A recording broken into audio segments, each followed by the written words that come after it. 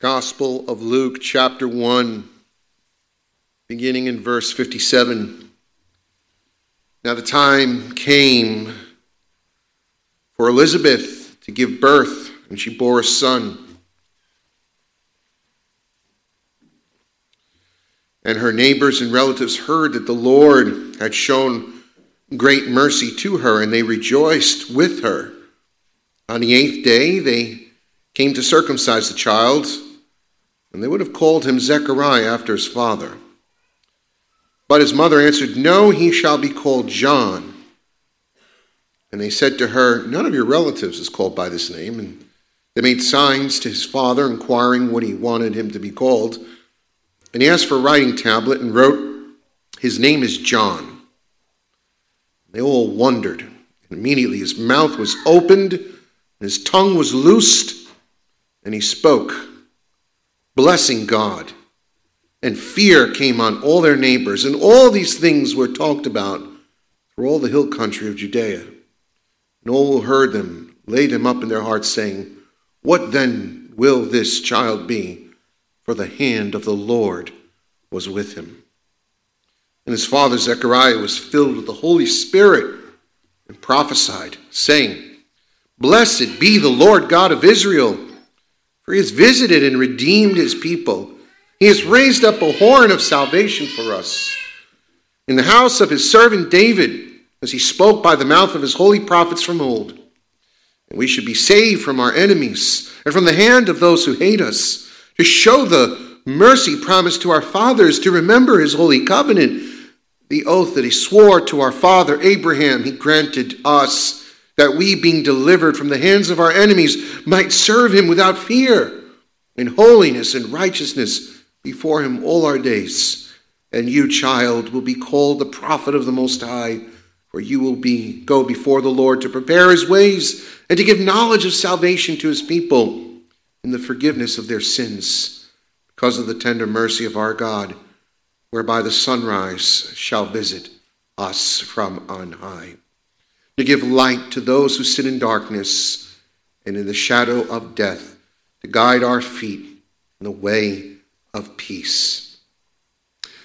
And the child grew and became strong in the spirit, and he was in the wilderness until the day of his public appearance in Israel. Let's pray. O Lord God in heaven, we humble ourselves once again before your presence, acknowledging that your word has been divinely inspired. It is infallible, it is inerrant, and by it we are instructed, our souls are fed, and we learn your ways to order our lives in such a way that we live according to your will. Father God, we pray, now, Lord, that you would open the eyes of our heart, that we may behold wondrous things from your word. Give us insight and wisdom to understand. More importantly, move upon us, Holy Spirit. Convict, exhort, rebuke, and correct us, that we may be obedient to the word, we may be transformed by the word, we may be renewed by the word, and that, Father God, that we would become better people today after hearing your word through the sanctification of your word. Holy Spirit, we ask, O Lord, that you would also anoint my mind, my lips, and my heart, that as I speak, you would use me as a vessel of honor to declare your praise. In Christ's name, amen. So, we are progressing through this very long chapter, 80 verses in Luke's gospel, his first chapter. And Luke has begun by introducing us to his gospel narrative of these two parallel accounts of the birth of John the Baptist and the birth of Christ. Unlike the other gospels, John's birth and John's miraculous conception to his parents is revealed to us. Luke gives us insight into that which the other gospel writers did not.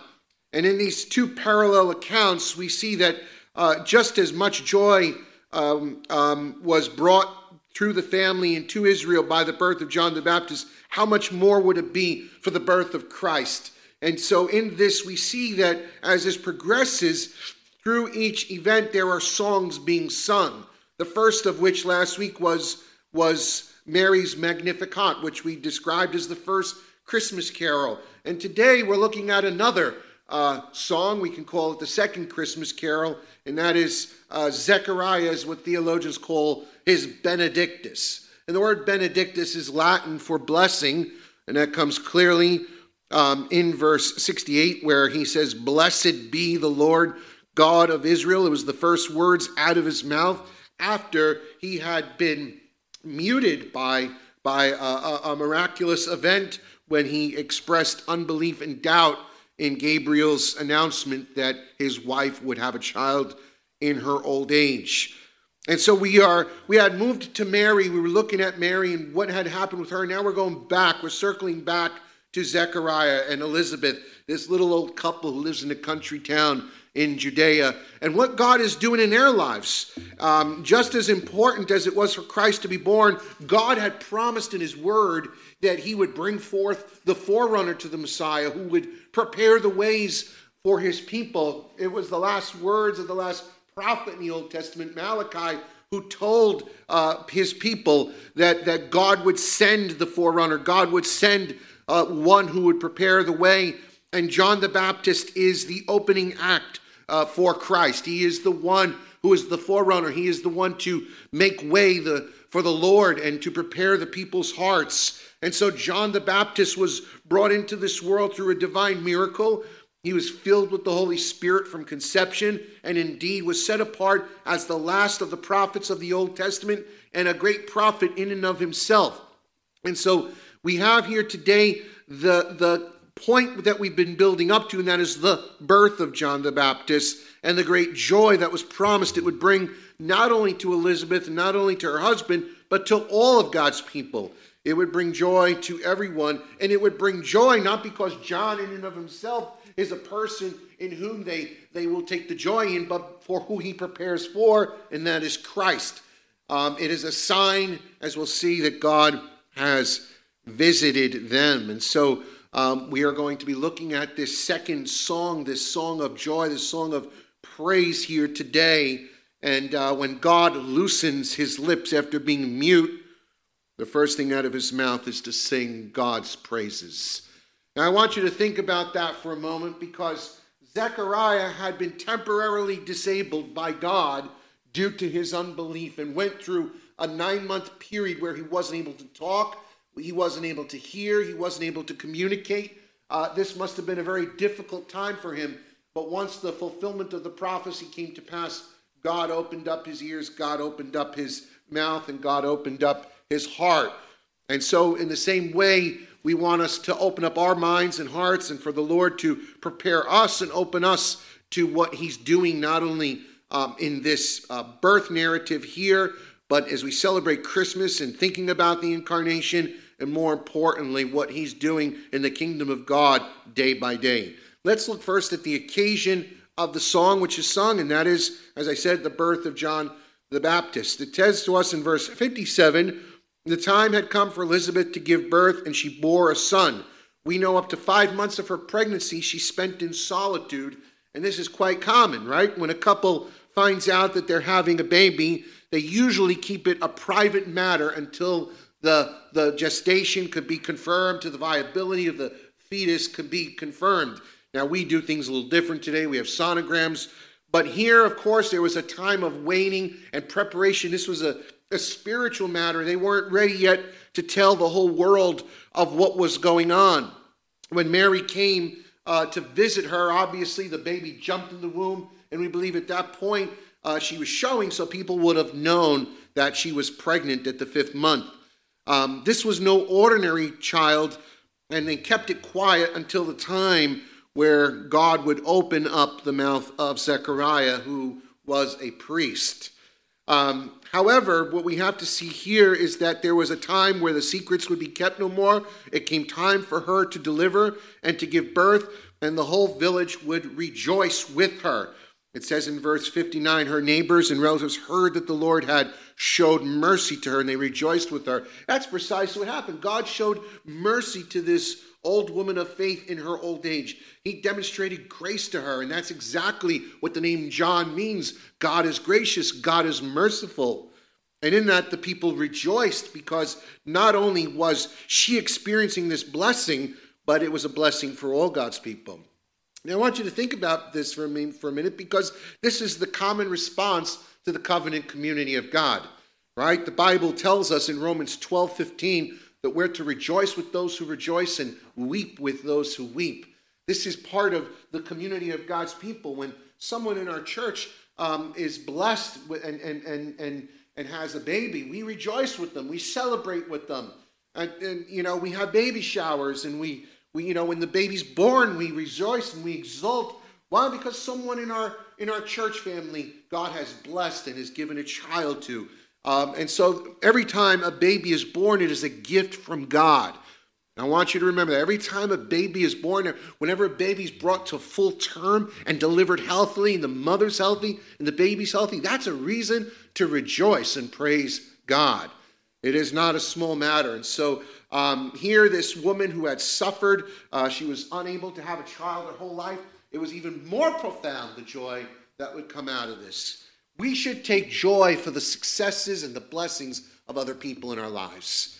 So often we fail to rejoice with those who rejoice out of envy or jealousy or whatever moves us. It's easy to weep with those who weep, but to rejoice with those who rejoice means we genuinely are happy for and have joy for those who God has blessed or have succeeded in life in certain areas. And that's a good thing. It shows humility. It shows that we put others ahead of ourselves and that we delight in seeing God bless and encourage other people. And so I encourage you today, as you think about that, rejoice with those who are rejoicing around you, and encourage those as God is blessing them.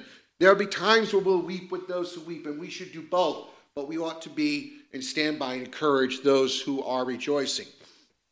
The next thing that happens is they name the child. And this was customary in Israel, that 8 days after a child was born, it would be circumcised. And in Jewish tradition, the baby would be named at that time. Customarily, it would be the father who would name the child, but his disabilities kept him out of the conversation. And in obedience and faith to Gabriel's announcement, Elizabeth follows her husband's instruction to name the child, as he said, John. The Lord is gracious. Now, I want you to think about that as well, because when we look at names, there's a lot to names in the Bible, and all of the names combined tell us a lot about what God is doing. The word name Zechariah means the Lord has remembered again. As I had said earlier in the series, God had been silent for 400 years. For 400 years, there had been no prophet in Israel. It seemed that God had forgotten. But now the Lord had remembered once again his promises and had revealed himself to the people. Elizabeth, her name means God is my oath. It speaks of God's faithfulness. And John, the Lord is merciful or gracious. And then there's the sweetest name of all, the name Jesus, which means the Lord saves. We can put it all together and see that we're talking about a God who remembers his people and is faithful to his promises and shows mercy and grace to them by providing his son to save them. And in the naming of this child, the people immediately respond with a sense of, what are you doing? This child should be named after the father, as this was the custom and tradition in this time and context. But Elizabeth says, no, the child's name shall be called John. And so what do? They go to the father. Now, the fact that they had to motion to him tells us that he might have been rendered deaf as well. He was deaf and mute. And so what he does is he takes a writing tablet, which would have been made of wood and wax, and he writes, his name is John, confirming that this was to be. Now, this is also a demonstration that there had been a turn in Zechariah's life. Remember, when he was a priest serving in the temple, he's offering incense before the Lord. And as he's offering incense, alone in the holy place, there, behold, is Gabriel. He's not alone in the room. And Gabriel brings the announcement that his wife will indeed have a child. Terrified and dumbstruck by it, he didn't know what to say, and he doubted. He said, how could this be? And due to his unbelief and due to skepticism, the angel rendered him speechless. He wouldn't be able to talk. And so this was like a temporary divine judgment on him for his doubt and for his unbelief. But immediately now, when he says his name is John, it demonstrates that Zechariah had a change of heart. God had done a work in his life, and now through the trials and discipline and the adversity he suffered, he turns around and demonstrates faith, saying, no, the boy's name is John. Now, isn't this the case? Does not God discipline us as well when we waver in faith, when we waver in doubt, when we waver in skepticism and we don't fully believe and trust in God? At times he will temporarily discipline us with trials and adversity and affliction. But remember this, discipline is never without a purpose. God doesn't discipline us just for the sake that he wants to harm us or hurt us. He takes pleasure in seeing us suffer. But God always disciplines us for our good, that we may share in his holiness, that we may share in his righteousness, that we may trust in him and grow in faith. 2 Corinthians 1:8-9, Paul talks about his own afflictions. He says, we were so utterly burdened beyond our strength that we despaired of life itself. Indeed, we felt we had received the sentence of death. That's a pretty severe trial he went through. Do you ever feel like that? You're at a point where you just want to die? But what does he say? That was to make us rely not on ourselves, but on God who raises the dead. Trials are designed to make us trust in God, to depend on him and not on ourselves. When we think we have it all together, when we think we're in control of everything, God wants to say, okay, I need to hush you for a little while. I need to silence you for a little while until you believe in me and trust in me. And that's exactly what happened with him. Let me just remind you of this. Delayed faith is better than no faith, right? Zechariah had delayed faith and it's better than no faith. But immediate faith is better than delayed faith.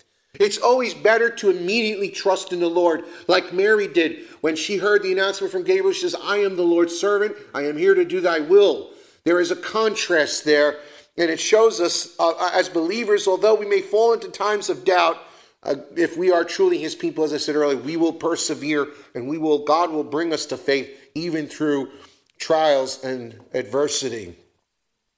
And so God loosens his lips. Imagine all that time in silence. 9 months, your tongue is twisted and you can't talk. 9 months, you're unable to say good morning. 9 months, you can't talk to your wife. 9 months, you can't tell anybody about the vision you had of Gabriel in the temple. And so finally, after he demonstrates faith, God loosens his lips.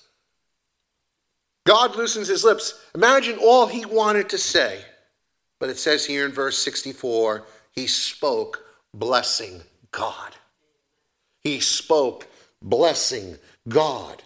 He spoke blessing God. I think this is an amazing thing because it speaks to us of salvation. This is what salvation is about. When God saves you, when God loosens your lips, because you see, prior to coming to Christ, we are all dead in sins and trespasses. And when we come to faith in Christ, there is an awakening, a spiritual awakening. Our minds are open. Our hearts are rendered go from stone to flesh. Our lips are loosened. Our ears unclogged. Our eyes, our blind eyes. And we have new life. And we're able to understand now and see who Christ really is. And what could you do but praise God? I know when I first got saved, and someone shared the gospel with me, I was quoted the parable of the prodigal son. It's what brought me to faith. And when I heard that parable, it said there are angels rejoice in heaven over one soul that is saved. I'll never forget walking home that day. I was walking down South Broadway in Yonkers singing and rejoicing because I got saved. I was blessing God. I said, if the angels are rejoicing, I better rejoice too. Like if you get saved and God has delivered you from your sin and showed you mercy, we go, oh, that's pretty cool. You know, oh, there's excitement, there's joy. There's nothing dull about it. And so what happened with Zacharias was a figure of what happens to all of us when God saves us. He looses our lips and praise God. Well, let's get into the blessing now. Let's get into the song. Now, verse 67 tells us that not only was Zechariah's his lips loosed, but he was filled with the Holy Spirit. This was a prophecy. This was the word of God. That's why it's recorded for us in Scripture. The man is now filled with the Holy Spirit as like the prophets of old. And he's speaking forth the words of God. And in this blessing that begins with it's a blessing upon God, and it's a blessing upon his Son. It's a double blessing, but most of the blessing is to God. And it's an expression, right? When we bless God, right? How can we bless the blesser?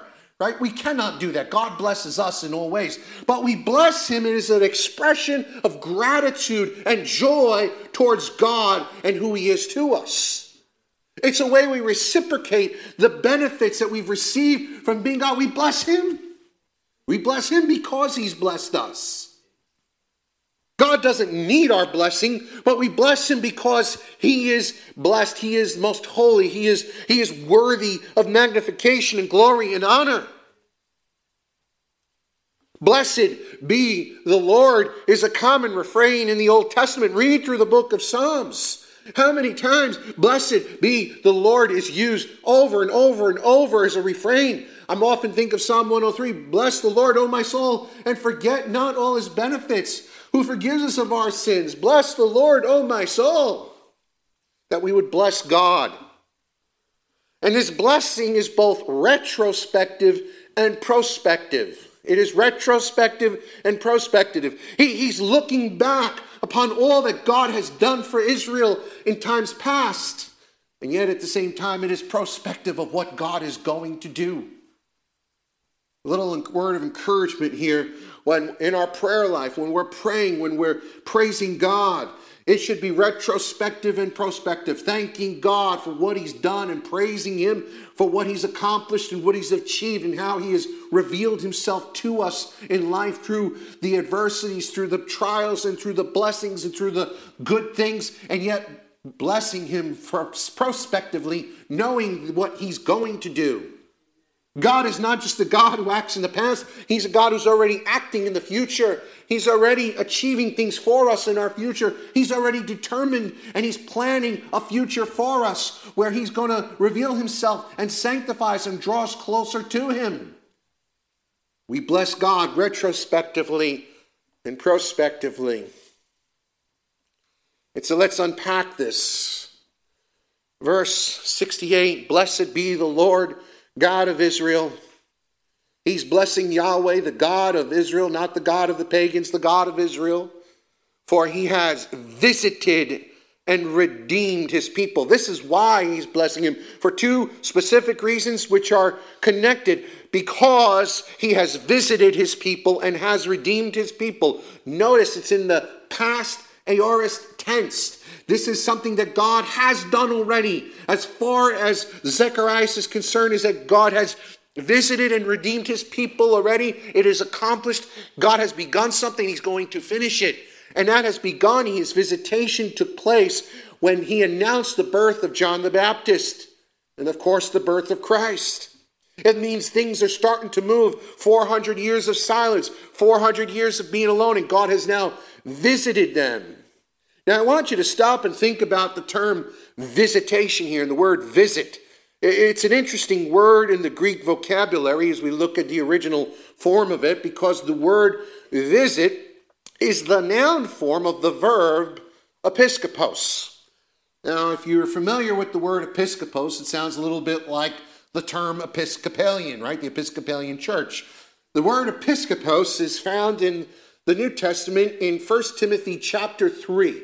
And it is referring to the office of the bishop or the overseer. That is the word for bishop or overseer. It is the word episkopos. And the verb form of that, episkopomai, it has a similar meaning to it. And I want to kind of break that down a little. I want you to see the importance of this. Because when you think about the word episkopos, the root word, skopos, is a word that is familiar to us also. It's a translated scope. And when you think of something that's a scope, it's associated with what you see. It's associated with vision. If I have a hunting rifle, I put a scope on there. It helps me to see down the line where I'm shooting. Or if I'm looking at something very small, I use a microscope. Or if I want to look at the heavens, I look at a telescope. The word scope has to do with vision. It has to do with looking. It has to do with seeing. And as we think of this word, we think of the relationship of the word to visit with vision, right? They're both very similar. And if you think about when you visit someone, what are you doing? You're going to see them.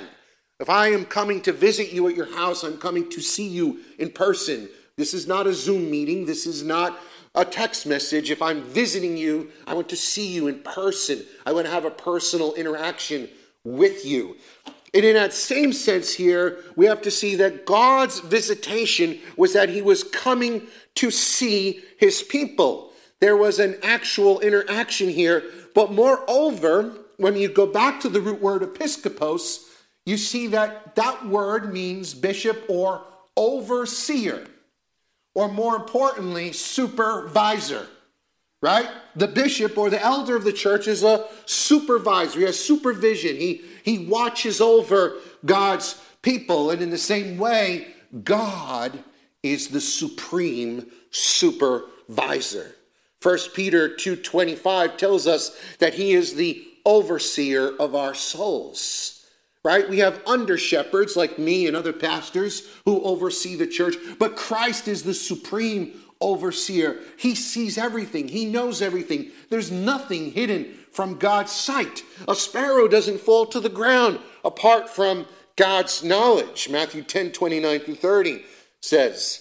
And at times, God comes to inspect and see and visit his people.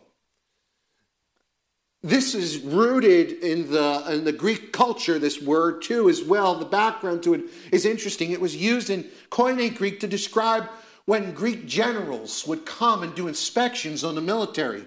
Anybody here have a military background? Raise your hands. All right, we have a couple. Right? When a supervising officer comes to the barracks and they do an inspection, they look to see if everything is in order. If everything is in order, you get a benediction. You get a congratulation, well done. But if everything's out of order, what happens? Well, you're punished. You'll be on latrine duty, right? And this is the same thing. When God comes to visit, God could come visit either for a blessing or for judgment. God comes to visit. He comes to inspect. He comes to see what's going on. I remember when I worked in a restaurant, the owner would come once in a while and he would come by surprise and he would walk around and inspect everything and he would go like this. Where's this dust? Now, God isn't like that, obviously. But what it tells us here is that God is coming to visit Israel and Zechariah is rejoicing in that. And I bring this out because it's very important. It's important for the very essence that God is coming not for judgment. He's coming not to bring condemnation. God has visited Israel for blessing. He has visited Israel to do good for them because his word can also be used as it was in Matthew 25 when Jesus says, when I was in prison, you came to visit me. The visitation there was to come see the person, to do good for them, to bring blessing to them. And that's precisely what's happening here. And the good is the redemption of his people. God has come to visit and bring redemption to his people. And he does this, as we see, by raising up a horn of salvation. Who is the horn? The horn is Jesus Christ. The term horn in the Old Testament is often used as a metaphor, as a symbol for strength and power. When you think of horns, you think of goats and you think of rams and you think of ox and bulls, right? When you see bulls coming, charging at you with their horns, what do? You run away, right? You get gored by a bull, it's pretty severe. But you also know the expression, right? That person's strong as an ox. I find that interesting because in the ancient church, the four gospel writers were often associated with different symbols. And the Gospel of Luke, Dr. Luke, is often associated with the ox because he presents to us Jesus as the horn of God's salvation. It's the strength, it's the power through which God is about to save and redeem his people. He's going to buy them back. He's going to purchase them with his blood. He's going to set them free from sin and death. This was the power of salvation of God. We know that he's speaking of Christ here, and it's interesting that in his prophecy and in his song, he's not singing about his son first. He's singing about the one to whom his son is going to prepare the way. He's singing of Jesus because he's from the house of David, verse 69. This is a Levite. His son's a Levite. But he's talking about one from the house of David. He's talking about Christ, the Messianic King who God had promised would come. God was visiting his people. He had already saw Mary. He knew Mary was pregnant. He rejoiced with his wife Elizabeth. Although he wasn't mentioned, I am sure that he shared the same joy and the same delight that Elizabeth did. And so we see that God, he's praising God for the visitation, for the redemption through Christ, who is the horn of salvation, the house of his servant David, as he has spoken by the mouth of his holy prophets of old. Isaiah chapter 7, Isaiah chapter 9, Isaiah chapter 53. We look back to Micah's prophecy and we look to all of the prophets of old, and they all point to Christ. God had promised he was sending his son. God had promised he was going to send a Davidic king, the Messiah, who was going to bring salvation for his people. God is as good as his word. You know, one way that you can confront people who do not believe in the Bible, who don't believe, is that, the Bible's just man's word. Man wrote it down. It's not divinely inspired. Do you know how many prophecies have been fulfilled to the T that God had spoken through his prophets? Hundreds of prophecies, and all of them were fulfilled to the T. God is inspired the word. He spoke through the prophets, and they point to Jesus Christ. God had fulfilled his purpose and plan through Christ. And what is that purpose? Verse 71, that we should be saved from our enemies. We see salvation come up first in verse 68, and then verse 71, we see saved. And if you go down further, in verse 77, it says to give knowledge of salvation to his people. Now, clearly, the Jewish people in the first century had a different concept of salvation. Notice he's saying that we would be saved from our enemies in the hand of those who hate us. Verse 71, to show the mercy promised to our fathers, to remember his holy covenant, the oath that he swore to our father Abraham, that we, being delivered from the hands of our enemies, might serve him without fear. Zacharias, although filled with the Holy Spirit, may not have understood the full purpose of God yet. And that is because God was not coming to simply deliver the Jewish people from the Romans. He wasn't coming to deliver them from their political enemies. God had come and sent his son to save them from a much bigger enemy, a much greater threat. Sin. To save his people from their sins. God came and sent his son into the world that we would be saved from ourselves, be saved from death, to be saved, more importantly, from the wrath of God. Because sin invites the wrath of God.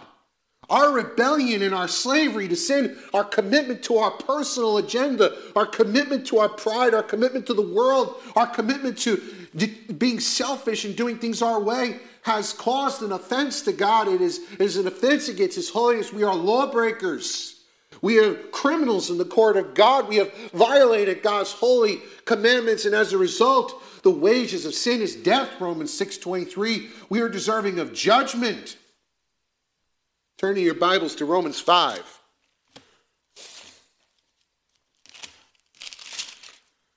Romans 5 tells us this.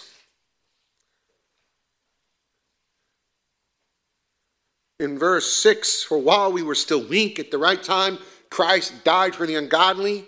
For one will scarcely die for a righteous person, though perhaps for a good person one would dare to even die. But God shows his love for us, that while we were still sinners, Christ died for us. Since therefore we have now been justified with his blood, how much more we shall be saved? We shall be saved by him from the wrath of God. I want you to think that we're being saved by Christ from the wrath of God. The ultimate deliverance is that Christ, through his death and resurrection, we've been delivered and spared and saved from the wrath of God. We are saved from God, by God, to God. That's what salvation is all about. He is the horn of salvation. It is through him we are saved. This is what the song of Zechariah is all about. It's what Christmas is all about. Our Christmas songs, if you turn on the radio, it's, a lot of the foolishness on radio, but the true Christmas carol exalts the salvation of Jesus Christ. Because that's what Christmas is all about. It's about salvation. Christ came to this world not to be a good example, not to teach us morality, although those things are true. The ultimate purpose why Jesus came to this world is to save us.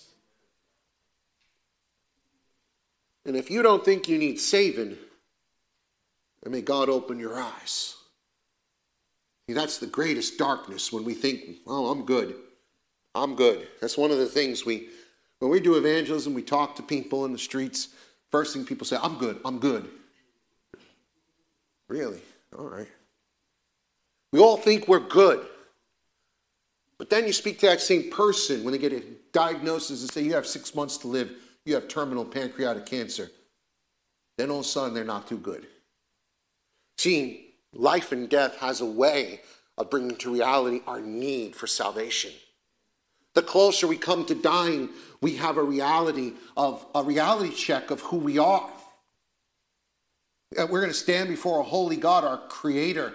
We're going to have to give an account for ourselves. God is real. Oh, that's what salvation is about. And the beautiful thing is God has provided the way of salvation. He's done it for us. We can't save ourselves. You cannot rescue yourself any more than a drowning man could rescue himself in the middle of the ocean. The only way you could be saved is God has to save you.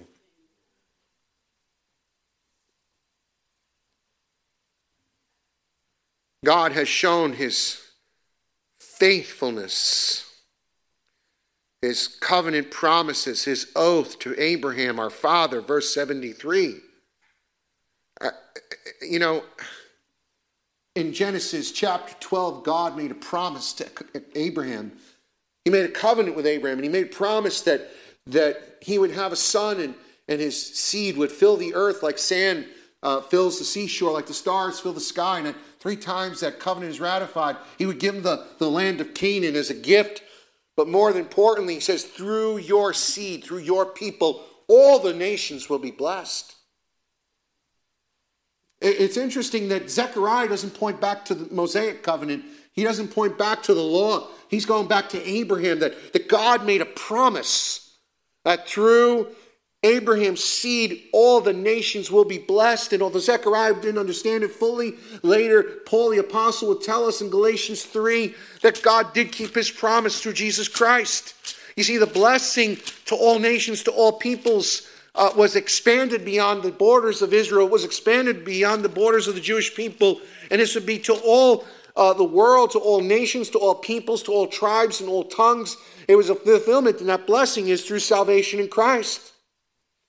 Look in your Bibles in Galatians 3:7. Know this then, that as those of faith who are the sons of Abraham, in the scripture, foreseeing that God would justify the Gentiles by faith, preached the gospel beforehand to Abraham, saying, in you all the nations shall be blessed. So then those who are faith are blessed along with Abraham, the man of faith.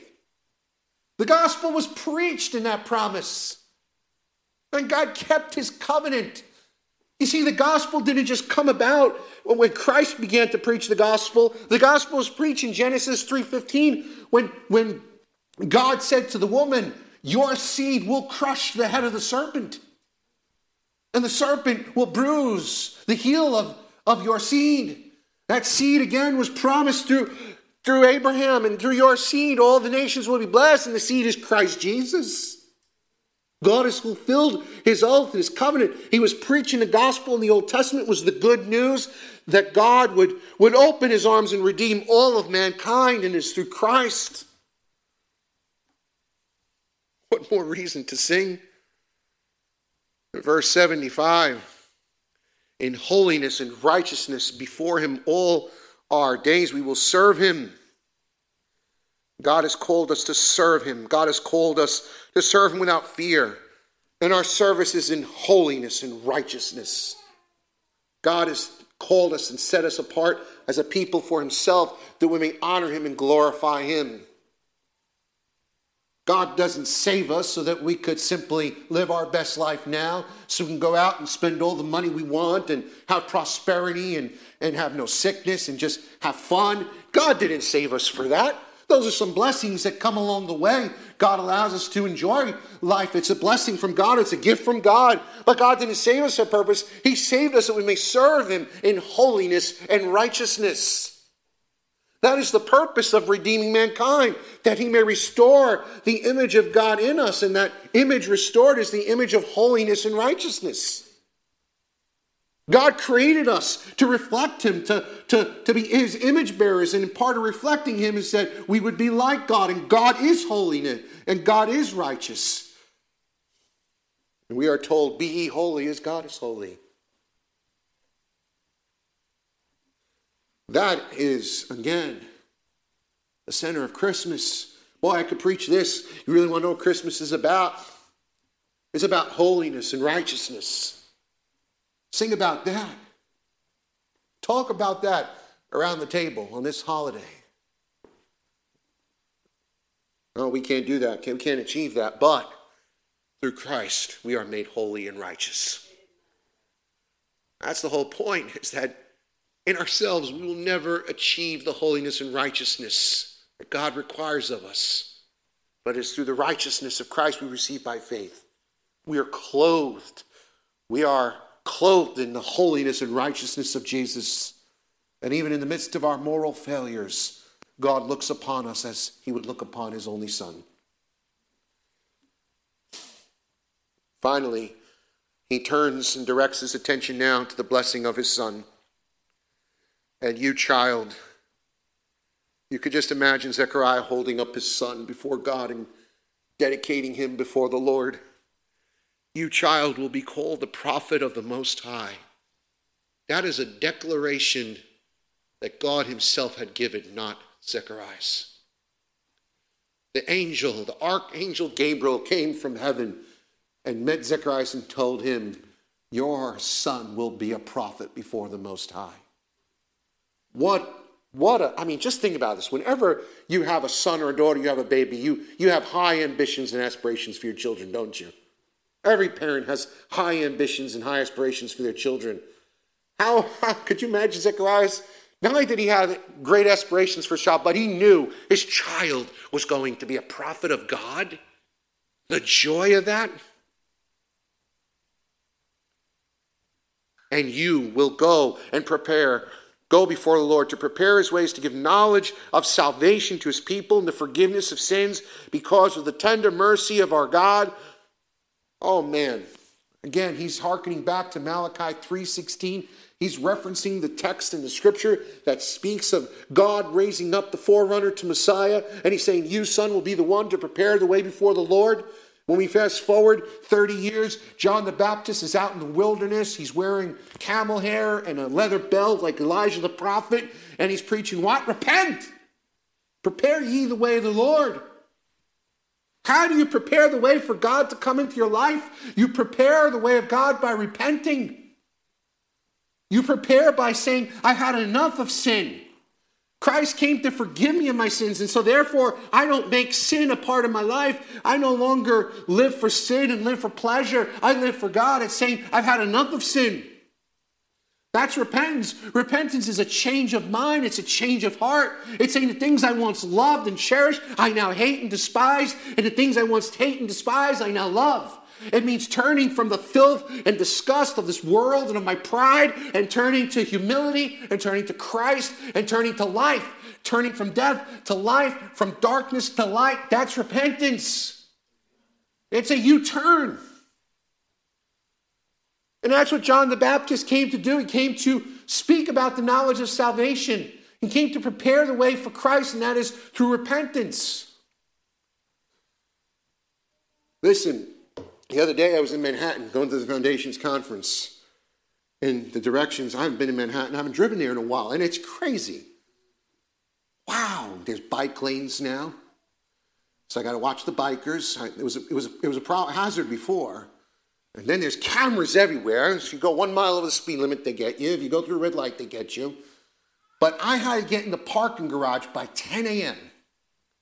And if I didn't get in the parking garage by 10 a.m., I was going to have to pay full price. It was an early bird special, and it was $9.58. I was 2 blocks away, but because it was a one-way, and there was a sign, don't make a left, and don't go this way, and don't go that way, I didn't know what to do. I said, what am I going to do? I don't know. I'll find out if I get a ticket in the mail by next week, but I busted a U-turn on 26th Avenue. I cut over to the bike lane. I did something crazy. How many times have you had to make a U-turn because you were going the wrong way? Well, I can tell you this. If you're trucking along through life, doing your own thing, when someone talks to you about the Lord and you say, I'm good. And if you're just living life according to the flesh, doing what you feel like, what you want, when you want, you're going the wrong way. And Christ cannot come into your life until you make the U-turn, until you repent. The beautiful thing is that when you do repent, it is God who grants you the ability to repent. And so it's all of God's grace.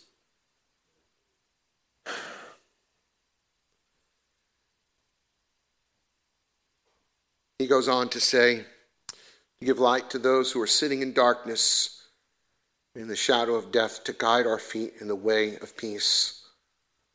That verse in verse 78, the ESV says, when the sunrise shall visit us from on high. The King James Version says, when the dayspring cometh.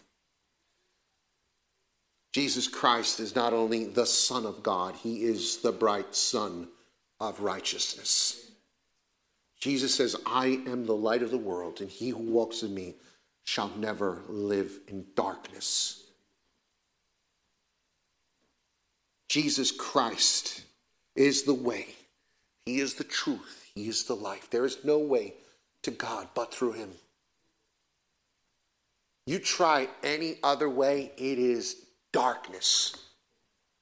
Living apart from Jesus is darkness. Moral darkness. Loneliness. Darkness connotes loneliness. It connotes alienation. It connotes blindness. It connotes misery. In fact, the Bible says that hell will be utter darkness. Because to be away from God forever in hell means to be in utter separation and judgment.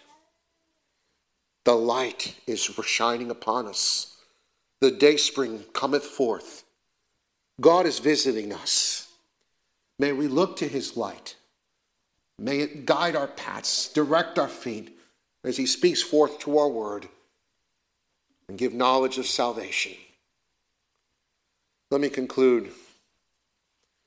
The birth of John is good news indeed. It is a gospel story, but it leads to the bigger gospel narrative, the birth of Christ. And when Zechariah's lips were loosed lips, they say loose lips sink ships, loose lips praise God. That was the immediate result. Later down in Luke chapter 7, verse 22, Jesus speaks of John the Baptist. He was the greatest man ever born among women. He says, go and tell John, when John was questioning whether Jesus was the Messiah or not, he says, go tell John what you have seen and heard. The blind receive their sight, the lame walk, lepers are cleansed, the deaf hear, the dead are raised up, the poor have the good news preached to them. We've had the good news preached to us. God has set us free. He's opened our ears and has opened our eyes, and he's given us new hearts, and we should be moved to praise him. One thing I cannot understand, and I've ceased to grasp, is how any person who's been born again, who's been saved by God, cannot sing. When I first got saved, I was immature, and I didn't like coming to sing. I used to like just giving me a sermon. But as I developed and grew in my walk with God, the more I understood how much God saved me, what he did for me, I could not help but to sing his praises. Singing is a reflection of the joy in our heart that we've understood that God has forgiven us and delivered us. Let me leave you with a few verses. Psalm 40, verse 3 says, God put a new song in my mouth, a song of praise to our God. Many will see and fear and put their trust in the Lord. Psalm 107:21. Let them thank the Lord for steadfast love, for his wondrous works to the children of man. And let them offer sacrifices of thanksgiving and tell his deeds in what? Songs of joy. Psalm 118:15. Glad songs of salvation are in the tents of the righteous. The right hand of the Lord does valiantly. And then the New Testament brings us all together. Ephesians 5:18-20. Do not get drunk with wine, for that's debauchery, but be filled with the Spirit, addressing one another in psalms and hymns and spiritual songs, singing and making melody to the Lord with your heart, giving thanks always and for everything to God the Father in the name of the Lord Jesus Christ. Now when we sing in closing, I want to hear your voices. And just remember this. When we get to heaven, we're going to be doing a whole lot of singing. Revelations 5:9 tells us that we will be around the throne of Christ singing his praises forever and ever. And it'll be sanctified music. We're all going to have tenor voices. There's going to be joyful with a myriads of angels. I can't wait. Let's pray. Heavenly Father, we thank you for this time once again. We thank you for your word, and we thank you for the joy that you brought not only to Zechariah and Elizabeth and the people of Israel in the first century, but the joy that continues to overflow to us through the understanding of the gospel and through Jesus Christ. I pray now that our joy would overflow as we sing your praises now, Lord. Let us sing really to honor you. Lord, we just pray that you'd be with us, that you'd, even this coming week, Father, we pray that we'd have a great turnout as we sing those carols at Emery's building, and that we would lead more to you, Jesus, that they would see your light. In Christ's name, amen. Please stand as we sing one last.